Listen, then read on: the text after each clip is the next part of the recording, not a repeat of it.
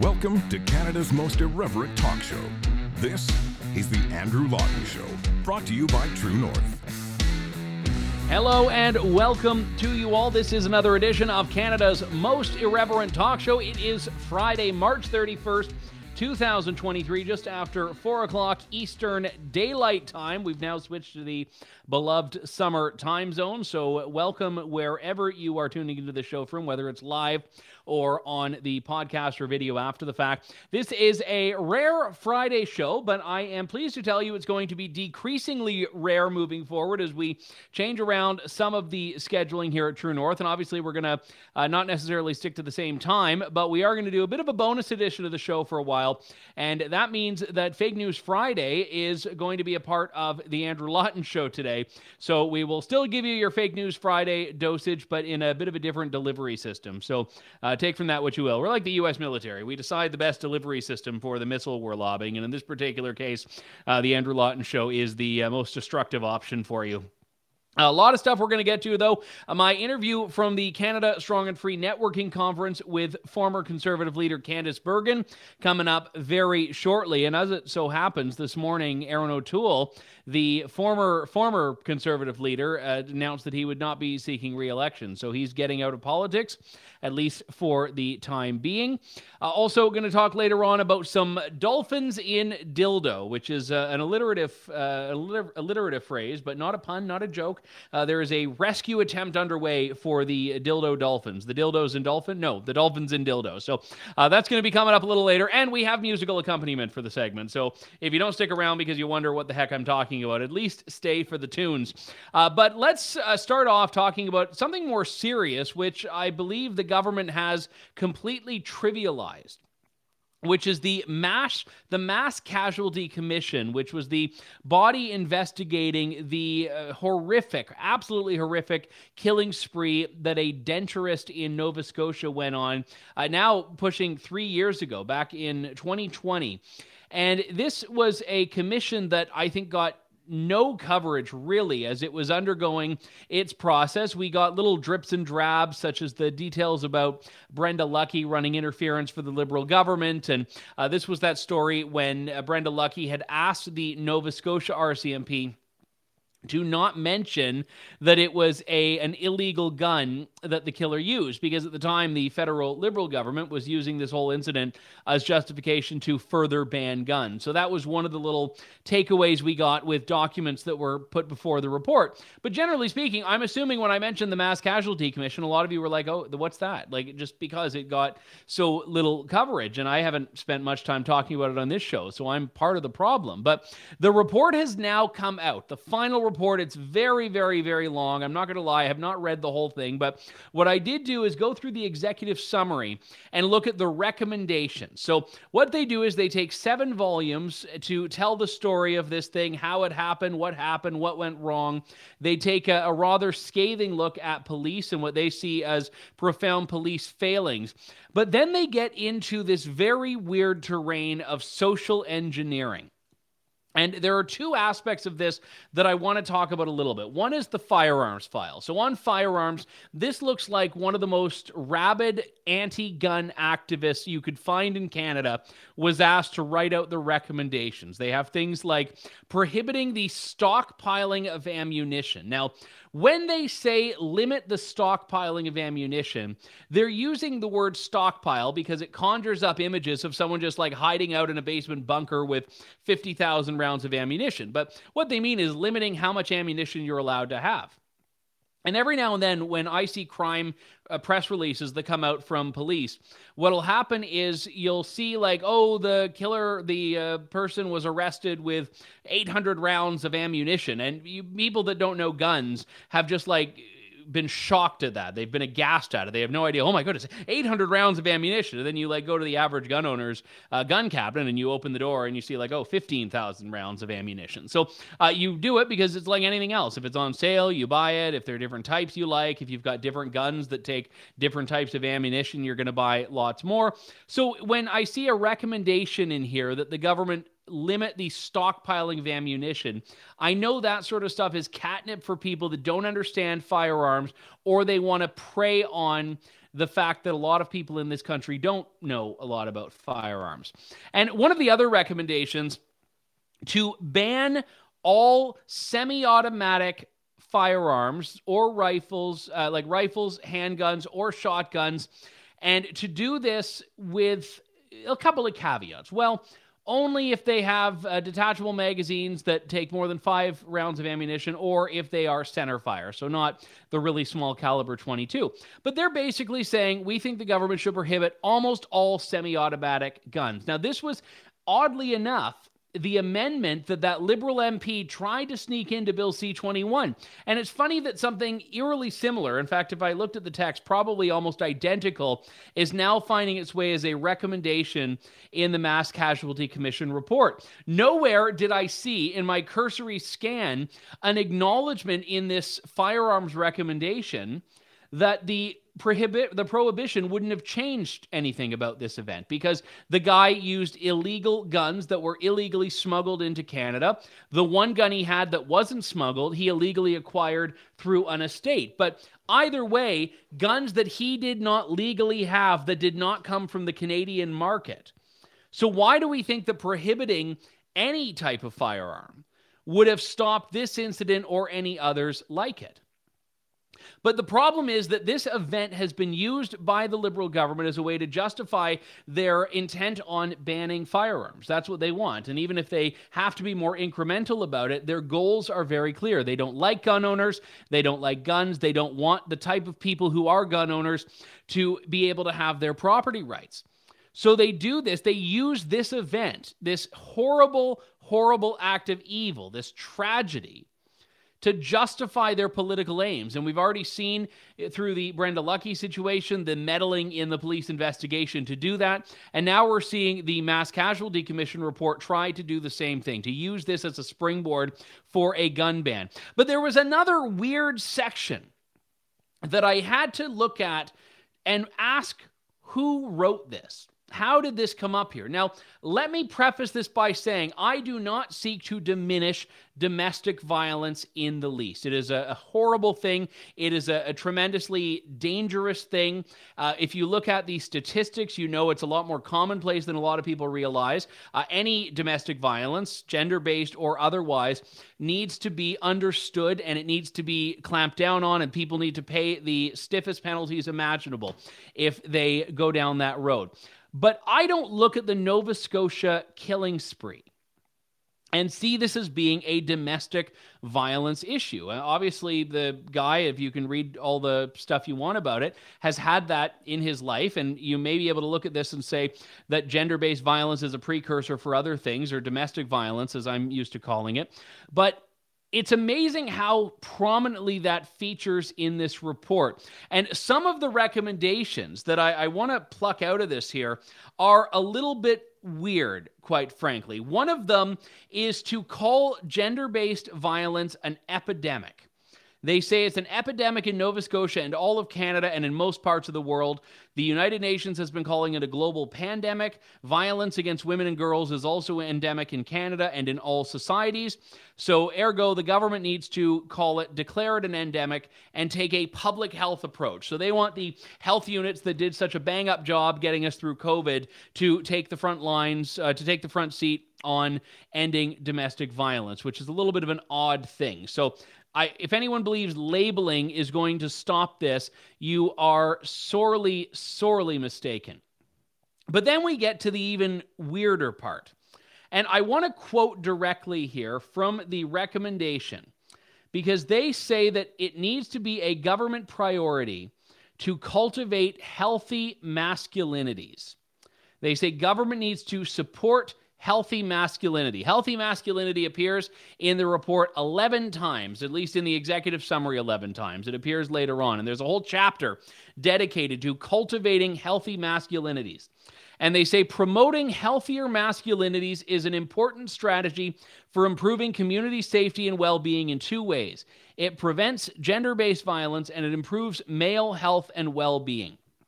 Now, this is the inverse of toxic masculinity. So when they say promote healthy masculinities, what they're saying is we need to get rid of toxic masculinity, which is the stuff that in the Gillette commercials they're always preaching at men about. And it's become the flavor of the day to go after toxic masculinity. They don't like men that are really buff and masculine and uber strong. And we also are seeing time and time again more examples of very woke companies that start to say we need to dismantle toxic masculinity in all its forms. So it's a little bit trivializing to take the Mass Casualty Commission's report on this, on a horrific event that killed men and women, and to say that we need to hold this up as a gender-based violence incident.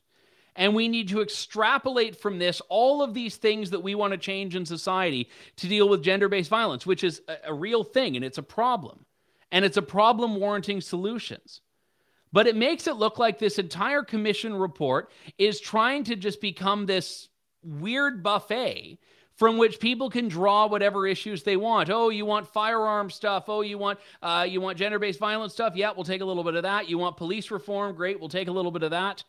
And obviously complex situations require complex solutions, but this doesn't look like it's a solution to any genuine problem.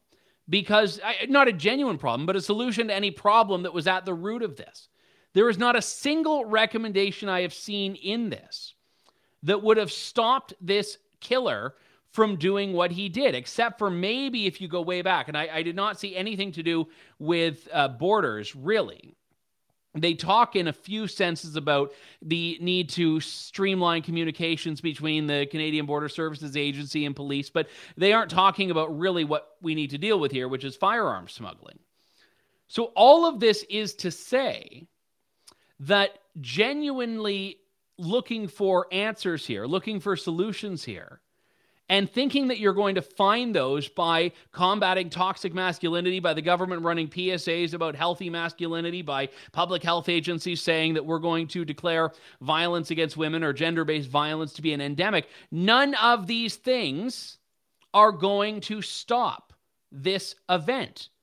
None of these things are going to stop these killers. And it's funny, I wrote a column many years ago after a mass shooting in the U.S., in which I had said there's no antidote to evil. That was the takeaway of it. And I actually regret it a little bit, because as a Christian, I believe that there is an antidote to evil, and I believe God is the antidote to evil. And I was talking about it in a political context at the time, though.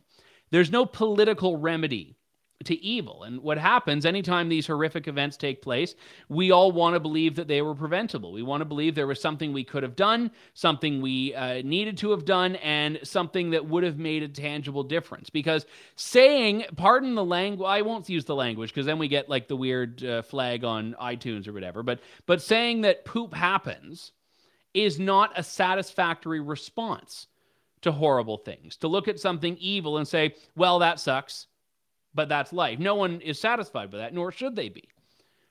So I'm struggling here to come up with an answer to what could have stopped this guy. And I don't have one. And I don't come to you today because I have the answers figured out and the Mass Casualty Commission doesn't.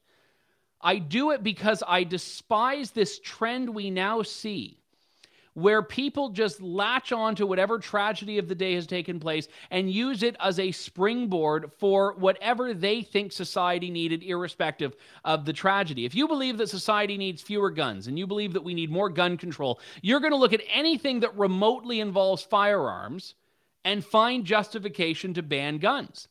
The Liberal government did not give one iota of crap about those victims in Nova Scotia. They saw this as an opportunity to justify a gun ban. So they almost overnight put in the handgun freeze. Again, didn't have anything to do with anything. Or the not the handgun ban, but the order in council. They didn't care. They didn't care. They just wanted to do that. They saw their window. They went ahead with it. And when the facts of the case actually worked against them, they just had that little pipeline of information from Bill Blair to Brenda Lucki down to the Nova Scotia RCMP that went against that. So then we look at the other side of it. Violence against women is a huge issue. You've got activist groups that want to make a difference on that. You've got women's shelters that want to make a difference at it. They were all contributing volumes and volumes of information. And again, I am not diminishing this. I'm saying that you cannot break this down to a failing of toxic masculinity and say that if the government gets up there and Justin Trudeau promotes healthy masculinity and Theresa Tam gets up there and says we need more healthy masculinity, that is going to do anything. And it takes this concept that has now become this joke, because a lot of the people that say they reject toxic masculinity actually just reject masculinity in general. So what on earth is healthy masculinity? That's to say that masculinity needs that qualifier, that masculinity needs to be labeled healthy. Otherwise, it is unhealthy. That's the implication if you really want to go down and parse the language here. So I don't come with the answers, but I am coming with a warning that we have to stop letting people politicize these tragedies, because they will keep doing it over and over and over again. We'll have perhaps more on this as I've had a chance to read other parts of the report. But when I initially skimmed through and I saw both the firearm stuff and then the masculinity stuff, I said, okay, I have to at least talk about that today. I want to shift gears here. You may remember last week I was at the Canada Strong and Free Networking Conference in Ottawa, and I sat down with a number of the movers and shakers of Canada's conservative movement, including the former leader of the Conservatives. She served as leader on an interim basis after Aaron O'Toole was ousted, before Pierre Poilievre was elected leader, and that is Candice Bergen, who's now taken a backseat to politics as well, like Aaron O'Toole announced he'd be doing. And she is, I believe I don't follow Manitoba politics too closely, but I believe I saw this morning that Candice Bergen is now the co-chair of the Manitoba PC campaign. So power to them, I guess. But this was my sit down with former interim Conservative leader Candice Bergen. Joining me here at the Canada Strong and Free Networking Conference is former Conservative leader Candice Bergen. Obviously, Candice, you had to be the interim leader during the leadership race, so you saw yourself being replaced in real time. And now you've left politics. So why are you still here? Why are you still immersing yourself in this world when you don't need to? It's funny, Andrew, because when I let Pierre, our leader, know that I was going to be stepping down, I said, but Pierre, I got into politics as a volunteer, and I want to go back to being a volunteer because I still love politics and I still believe strongly in what a Conservative Party does and what we need to do for the country. So I said, I'm going to be retiring my official role as a member of Parliament, but I said to Pierre and my caucus, I still want to help. So no, this is still very important to me.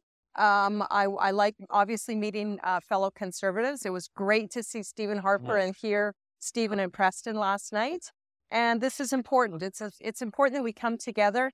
Our Conservative Party and our movement is made up of coalitions of different groups of people. And I'm a big believer in we need to be able to disagree and still be united. And I'll tell you, more than ever, we need to be a united Conservative movement. So even though I'm retired officially, I'm still, I care very much about the country, and I'm still a Conservative. I know a lot of people here made a big deal about Stephen Harper speaking. Joining me here at the Canada Strong and Free Networking Conference is former Conservative leader Candice Bergen. Obviously, Candice, you had to be the interim leader during the leadership race, so you saw yourself being replaced in real time.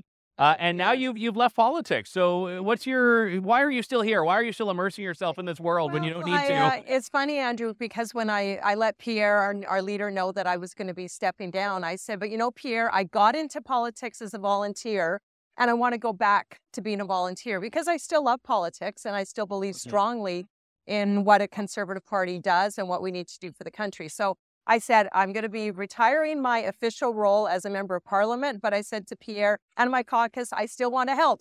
So no, this is still very important to me. I like obviously meeting fellow Conservatives. It was great to see Stephen Harper and hear Stephen and Preston last night. And this is important. It's important that we come together.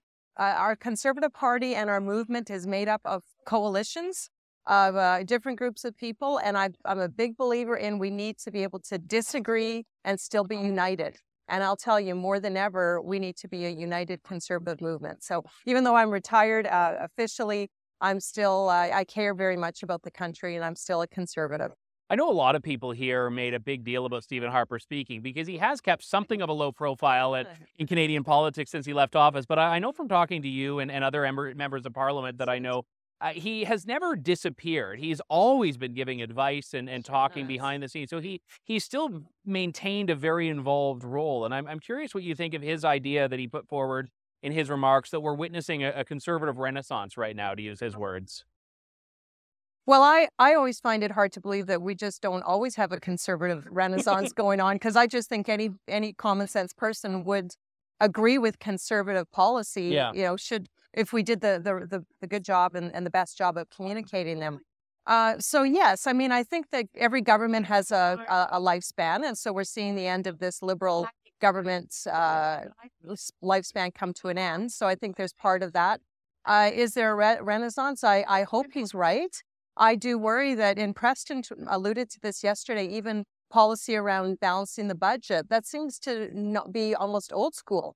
A lot of people, not to me, it's not to me, but to a lot of people, there are certain ideas that I would consider to be a good conservative policy that are rare. And so I hope he's right. I do worry the way young people are being raised and what they're taught at school, our universities. The bastion for liberal ideas, there really is very little opportunity for young people to hear of conservative policy. So unless it's sort of intuitively in them, or if their parents are raising them, you need to be responsible for yourself. You need to make sure your finances are managed properly, less government, individual responsibility. Unless they're raised with that kind of as part of who they are, I think it's very... it's going to be very difficult, but I hope he's right. And just lastly, what do you think the non-negotiables are? Because obviously conservative politics and politics changes over time. What do you think the core values that should never change about the conservative movement are? When I was leader, I talked about the 4 pillars: fiscal responsibility, law and order, national unity, freedom of expression, and belief. Those are sort of the 4 core things that make us all conservative.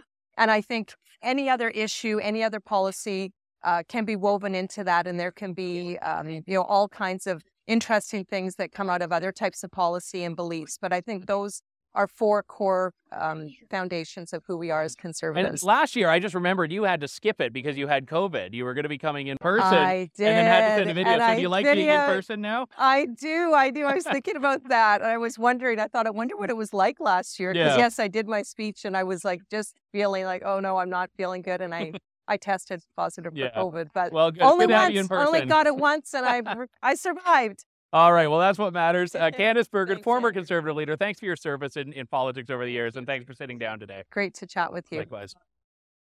That was Candice Bergen, the former Conservative leader and now retreating to private life here. But I do thank her very much for sitting down. A lot of other former politicians just don't care to talk anymore because they don't need to win your votes or curry favor or anything. So I was glad she sat down. And we have some more of the Canada Strong and Free Networking Conference interviews coming next week. We have a couple left. We didn't want to just bombard you all in one show with every interview. So we've sprinkled them out a little bit. And I think we have, speaking of the firearms issue, Tracy Wilson in the hopper for next show. She is the VP of the Canadian Coalition for Firearms Rights. No, I'm getting that right. Yeah, no, the CCFR. I'm blanking on I blank on acronyms all the time because I just call them the CCFR. But in general, we're going to be talking about firearms, not related to the Nova Scotia shooting. But I do want to talk a little bit about Aaron O'Toole stepping down here because he was a guy who I actually have always liked. And I've always gotten along with him. When he ran for leader of the Conservatives in 2017, I had great interviews with him, and he did well enough in the debates, but he was never one of the front runners. And then when 2020 came around and there was an opening yet again, I know everyone in the establishment thought that it was going to be Peter MacKay just, on a cakewalk. I think everyone looked and saw, Aaron O'Toole is probably going to be the winner here because they didn't have a huge number of candidates, and he was the guy that was appealing to the supporters of Leslyn Lewis and Derek Sloan more than Peter MacKay was, and it's a ranked ballot. And he ran as Mr. True Blue Conservative. And then when he became the Conservative leader, was neither true nor blue nor conservative. So it was difficult to see how he thought he would hold on. in the leadership role when that was the pivot, when he abandoned some of the core things that he campaigned on in the leadership. And I don't mean softening. I just mean like completely rolling on. So he was unpopular. There were some caucus management issues. When the Freedom Convoy came, it was just complete game over. Checkmate. No way around it. When your party and your party's members and your party's caucus members are supporting these trucks heading to Ottawa, and you can't say one way or another whether you'll meet with them, whether you support them, agree with them, and that was that. Now, I don't like defining people's careers based on their worst moments. I think Aaron O'Toole did a very good job in the Veterans Affairs portfolio. I think that Aaron O'Toole has a solid head on his shoulders. I think he's a smart guy, and he served his country in the military. I know some people on the left tried to make fun of him for bringing it up, but he did it, and he deserves credit for that. So I don't take this good riddance approach to Aaron O'Toole. I say that he was the wrong choice for Conservative leader, even if he was the best choice of the options between him and Peter MacKay. And I thank him for his service, and that is that. And I don't wish any ill will, despite how frustrated I was during his leadership with how that manifested. But I do think that the 2021 election is still a bit of a test case in authenticity, and it's something that I hope Pierre Poilievre notes and future Conservative politicians as well in this country. It is Friday.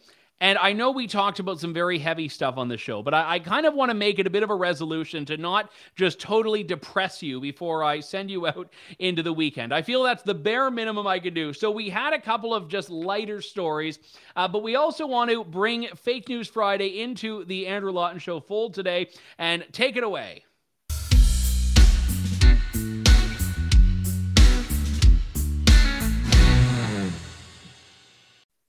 That was a fun 7 seconds, wasn't it? The Fake News Friday segment for this show is one that I think reinforces an age-old concept in Canadian politics that all roads lead to Justin Trudeau's socks. You may have seen this photo from Joe Biden's visit to Ottawa of Xavier Trudeau, who is like the really, really tall son in the Trudeau family. I think he's taller than Justin Trudeau, or at least getting there. The whole Trudeau clan is hanging out. You can tell it's a real Joe Biden image because Joe Biden is holding a child for inexplicable reasons. That's how you know it's not an imposter. It's the real Joe Biden.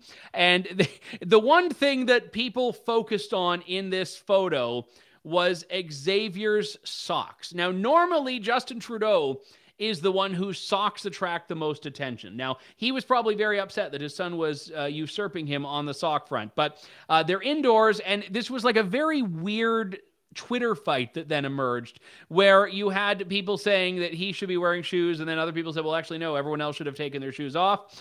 Joe Biden, it's not advisable to take your shoes off because you'll never find them again, probably.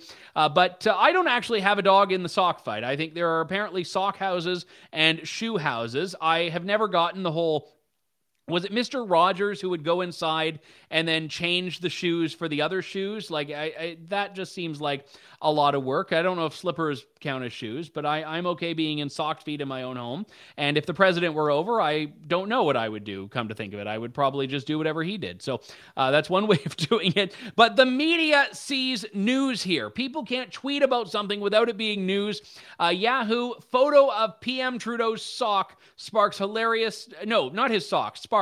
I can't even read. Photo of PM Trudeau's son sparks hilarious debate after Biden's visit to Rideau Cottage. Yeah, so you can decide in the comments whether you are on team Xavier with no shoes, team everyone else with shoes, or on team Andrew Lawton. Why did you waste our time with this story about socks in the Trudeau household? And you know what? The more I talk about it, I'm increasingly on team 3 as well. So we'll move on from this. Here's a bit of a fun story, though, for the weekend. A rescue... Well, let me refresh, actually, because maybe the story has updated. No, it sounds like the rescue is still underway.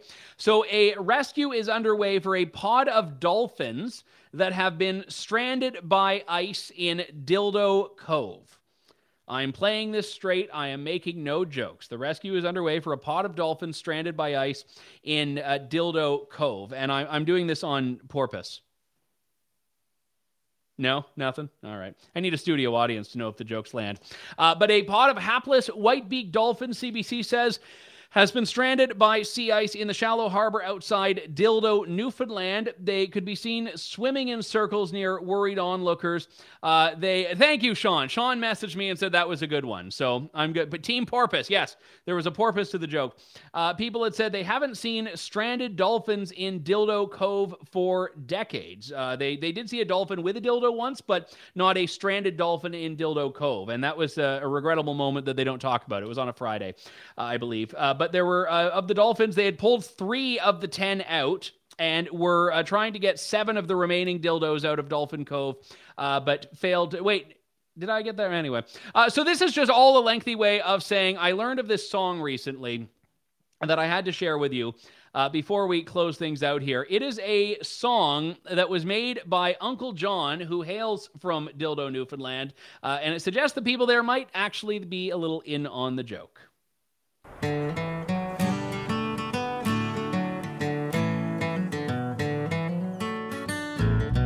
knock came on my door one day, and I went out to see. I saw my friend standing there, this question he asked me. He says, I have the paper here. I said, I think I know.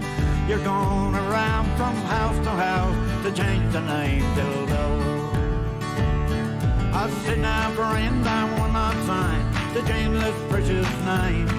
I hope that every person here, they will feel the same.